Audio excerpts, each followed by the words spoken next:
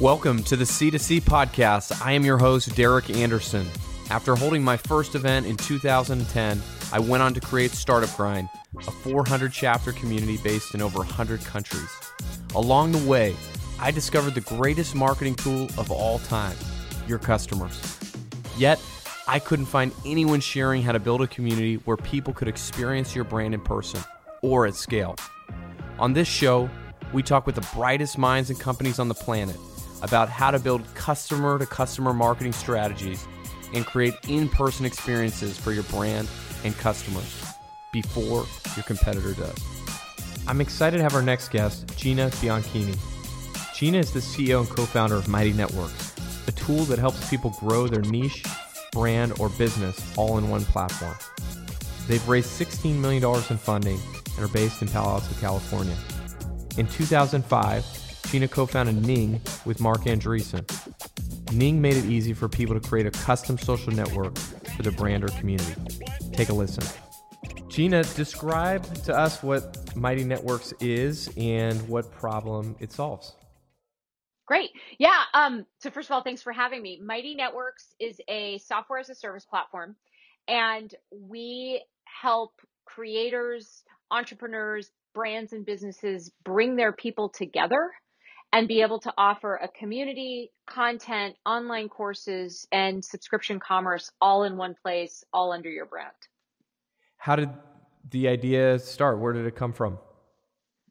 Yeah, I mean, I've been working in this whole area of sort of interest-based or niche communities, which, to me, niche doesn't mean small. It means specific and narrow and focus, but really interest communities, if you want to call it that too, since 2004. So I have been doing this a while, and I stumbled into it kind of in the early days of social. And the area that I just absolutely fell in love with was, how do people come together around their interests, their passions, their goals, their curiosity, and the magic that can happen when you have a creator put together what ultimately becomes their own special world that they're creating together with their members. And when you do that away from the noise and clutter and sort of this notion of there's a single platform to rule them all or a single feed to rule them all, the relationships are deeper. The focus is incredible. The way people learn from each other and the relationships that they build is they're magical. There really isn't a better way of saying it other than it's magical. And when I saw it start to work, that, I felt like I just sort of stumbled on this magic world. And when I saw it start to work, I knew pretty much right away that this was, in some way, shape, or form, this would be the area that I would work on for the rest of my career. What's interesting about Mighty Networks too, to me, is that the fact that you're probably in a lot of instances providing creators one of the first outlets they've ever had to even monetize their passion project, or to just make it a full-time job, or to really dig into it, turn it into a business, probably in many instances. Is that happening? Are you getting established people coming that are like, we've used all sorts of other tools, this tool is just better? Are you getting people that are getting communities started in the beginning? Like who are your customers? All of the above. So we have a whole range of people who are using Mighty Networks. What I would say is, on the high end and the larger Mighty Networks that exist, we're seeing some really interesting results. We have one network that doubled in size to 90,000 members in 1 month on Mighty Pro, which is our branded fancy version of Mighty Networks. We've had people that have been able to raise prices to a 4-figure annual membership.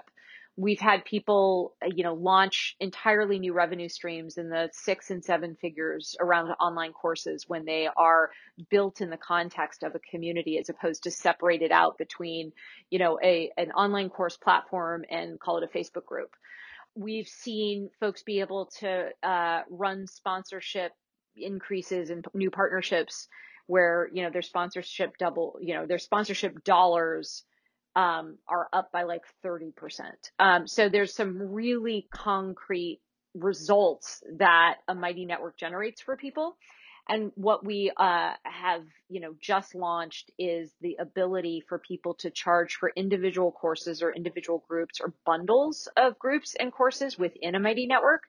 And I think we're going to start to see, because of that, just a whole new generation of Mighty networks that are generating revenue for their creators, for their hosts, as we call, people who start and run Mighty networks.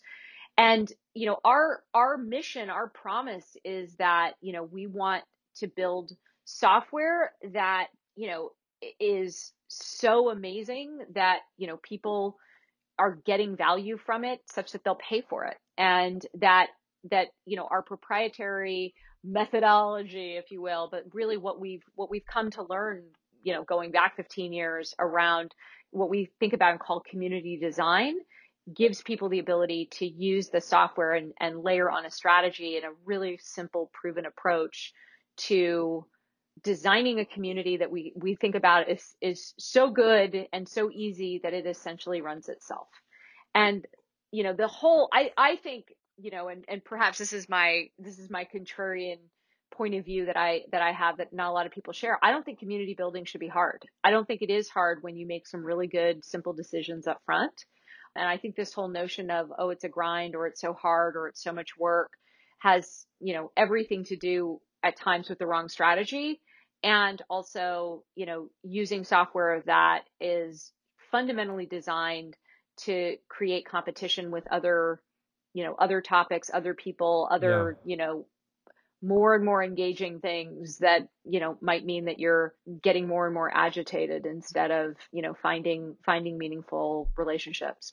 Yeah, we have a lot of community builders that listen to this podcast, so I'd love to just dig into some of those sort of fundamental principles that you've learned. And I think the first I'd like to talk to you about is the fact there's this huge fatigue in social media.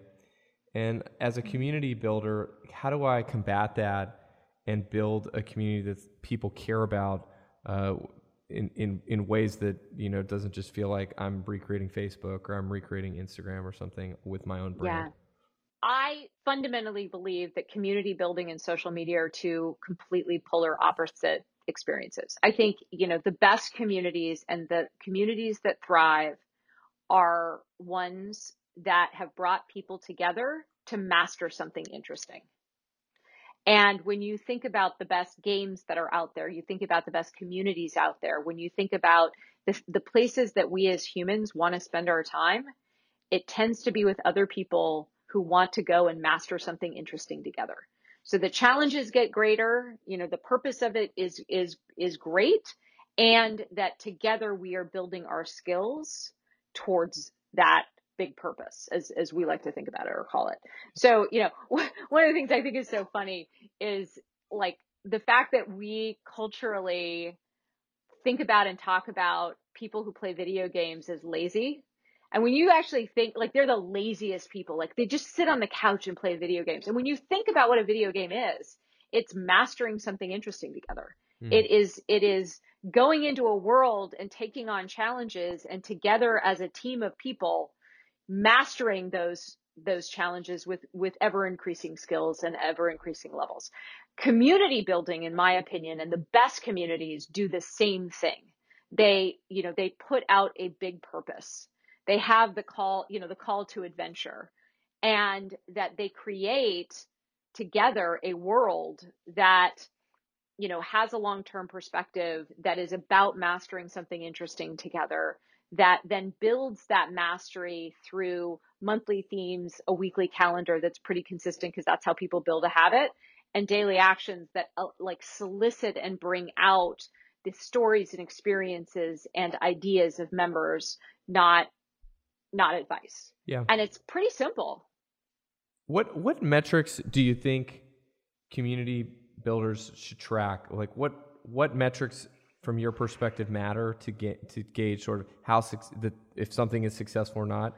I mean, here's the thing. Like, I actually think that without a big purpose, without a promise of like, what are we here? Like, what's the quest that we are going on together? And in fact, actually, I would argue that the fundamental issue with Facebook is the fact that they have metrics without meaning. Like they've removed the big purpose, the thing we're going to master together, and instead just focus on, does it drive likes? Does it drive comments? And what is that getting us? That's getting us polarization. That's getting us sort of the more energy that you have around something, and negative energy is just like positive energy, the more people we're going to try to bring into this, and that's pulling us apart. It's not bringing us together. So what I would say, the metrics that I'm looking at are the ones that actually support the idea that we are mastering something interesting together. So that would be, the ability to put out a poll or a question and have people respond to it with not just answers, but comments. The number of members, the sort of the breadth of members who are contributing to that community that's mastering something interesting together. The ability to look at, are people consuming the stories? Are they participating in live events, online or in the real world? And ultimately, are they messaging each other? And are they messaging each other after doing those things? So from my perspective, it's all about, metrics that look at, are people building real relationships with each other? Or, is their contribution because it's whizzing, are we counting a view as 1.3 seconds while it's whizzing by right next to your, conspiracy theories in 8th grade graduations? And so, when you take community building, and I think what you guys are doing at Bevy does the same thing, which is you take it out of, this idea that we're all just like one feed, and instead say we're actually different people in different contexts. And the context of a community that is thriving and that essentially runs itself is one that has a purpose and has a quest that we are going on together. How do you see mobile versus web community experiences? I know you all do a lot on mobile, but I just wonder, can I be successful on web and on mobile? Either or, one or the other?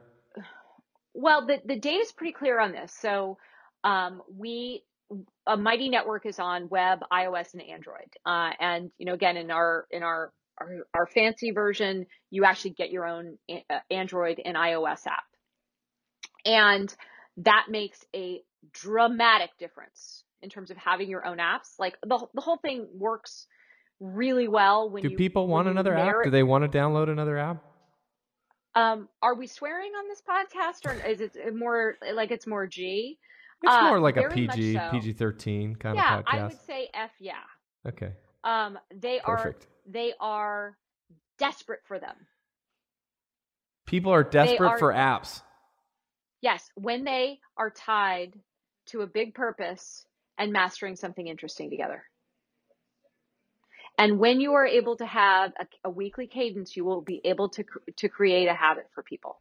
Now, if what you're going to do is put out a shitty app that's static and boring and is about consuming content, no, they're not going to do it. They don't want another app. But if it's a rich, magical world that is about how they go deeper into their interests, their passion, their goal, and very naturally and normally meet other people that share that same passion and are on this same journey together, then they absolutely want to use mobile. So let me give you some stats. So in terms of where people join Mighty Networks, it tends to be mobile web, but web, desktop web as well. The rank order of our activity, which right now is growing 20-30% a month, is over 50% iOS. So if people, and then it goes about 30% desktop, about 16% Android, and the rest is mobile web. So if you think that a mobile web experience is a community experience, you are sadly mistaken, unfortunately. So either you need to have a native mobile app, or you need to have a desktop only experience, which is really hard to do when people are discovering things in many cases on the mobile web. So that's what the data says. That's not my opinion about it. But I think it's pretty clear that this notion that people don't want another app has more to do with the fact that they don't want another shitty app. So in 2005, you co-founded Ning with Mark Andreessen, and you helped people create sort of customer social networks or communities, probably put in a better way.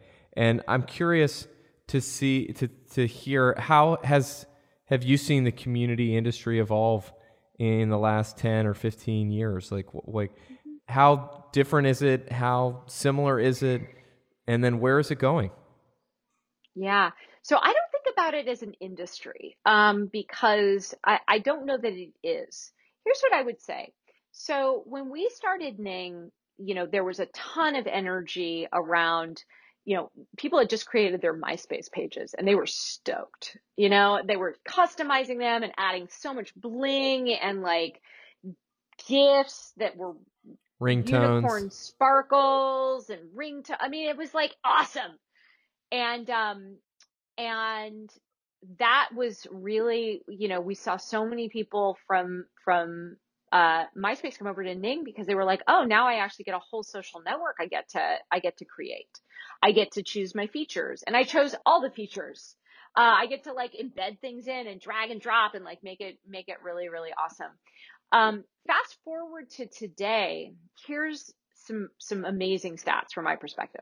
There are 364 million people that are creators that have potential to have their own owned and operated, community powered business. And so there are 22 million people today who have over 1 million followers on Instagram. There are 147 million people who have over 10,000 followers on Instagram. And I can tell you some of the most interesting communities where people are making, 5, 6 figures. They don't even have 10,000 followers on Instagram. They're doing some really interesting things with their email list and other things like that.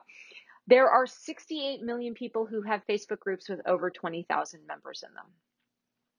There are 5 million WordPress sites that have sort of some level of subscription or donation turned on.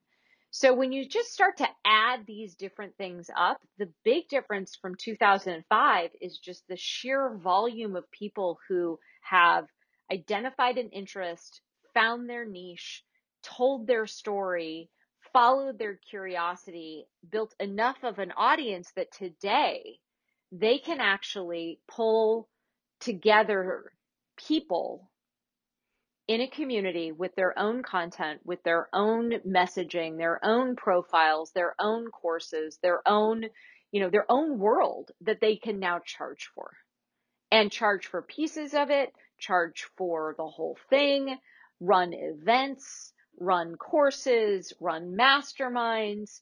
And, if I look back to 2005, people were just amateurs. They were just excited. They were just like, hey, this is like the first time we get to go talk to other teachers who are like teaching English around the country. Like that's never been possible before. I could talk to like my school or my district, but I can't talk to somebody who's in Clearwater, Florida, or somebody else who's in, Trenton, New Jersey. This is awesome.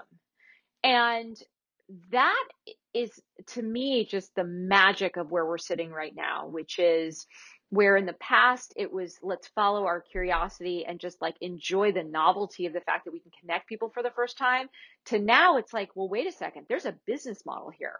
And why is there a business model here? Because people have never been lonelier. They want to spend their money on experiences, not things. And they recognize and appreciate the fact that they get to learn anything today. And it's just more learning. It's so much more fun learning from people who are interesting than people who are static and boring.